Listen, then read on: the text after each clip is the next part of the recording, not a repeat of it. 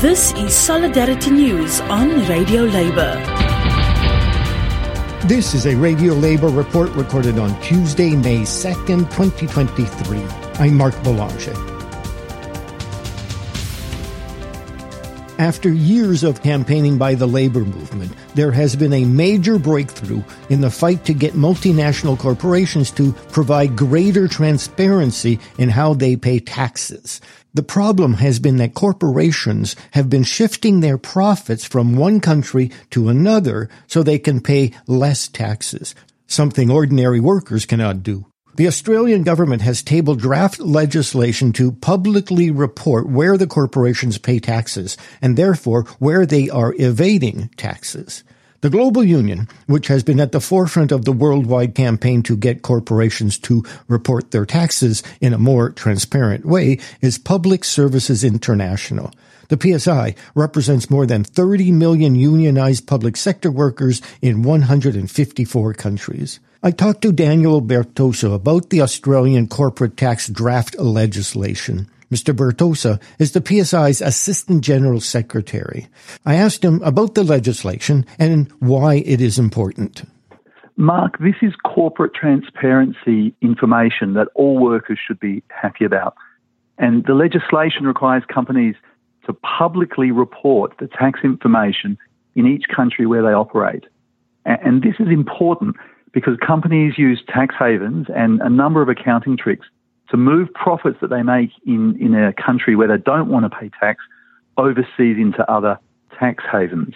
And increasingly, the tax office wants to know not just what profit is being made by a large multinational in their own country, but if they have artificially reduced those profits by moving those profits to another country to avoid tax.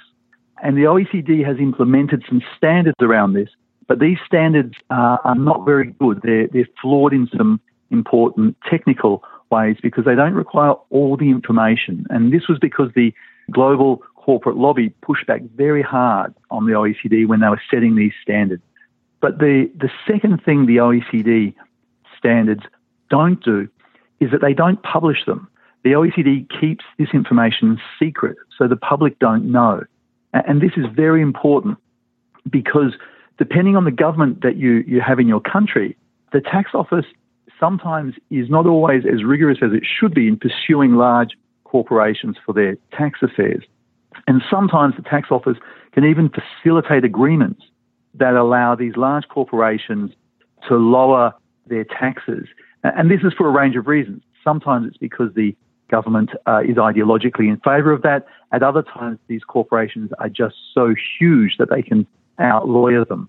And what that creates is a situation where workers get prosecuted for very small errors on their tax payments. Welfare recipients, as we all know, often get harassed because of overpayments to them or the perception that they are cheating. Yet massive multinational companies who are dodging millions and hundreds of millions and sometimes billions of taxes, they can do a deal with the tax office. So it's very important that this information is public so that workers know who's dodging tax and how that's happening.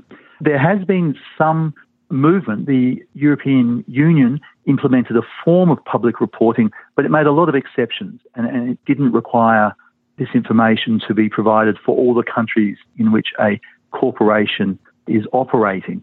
So it's not very useful. What's really powerful about what the Australian government has done is that it's used a very good technical standard. It's proposing to use the Global Reporting Initiative standards or standards based on that. And this is a voluntary corporate accountability standard. And it's very robust.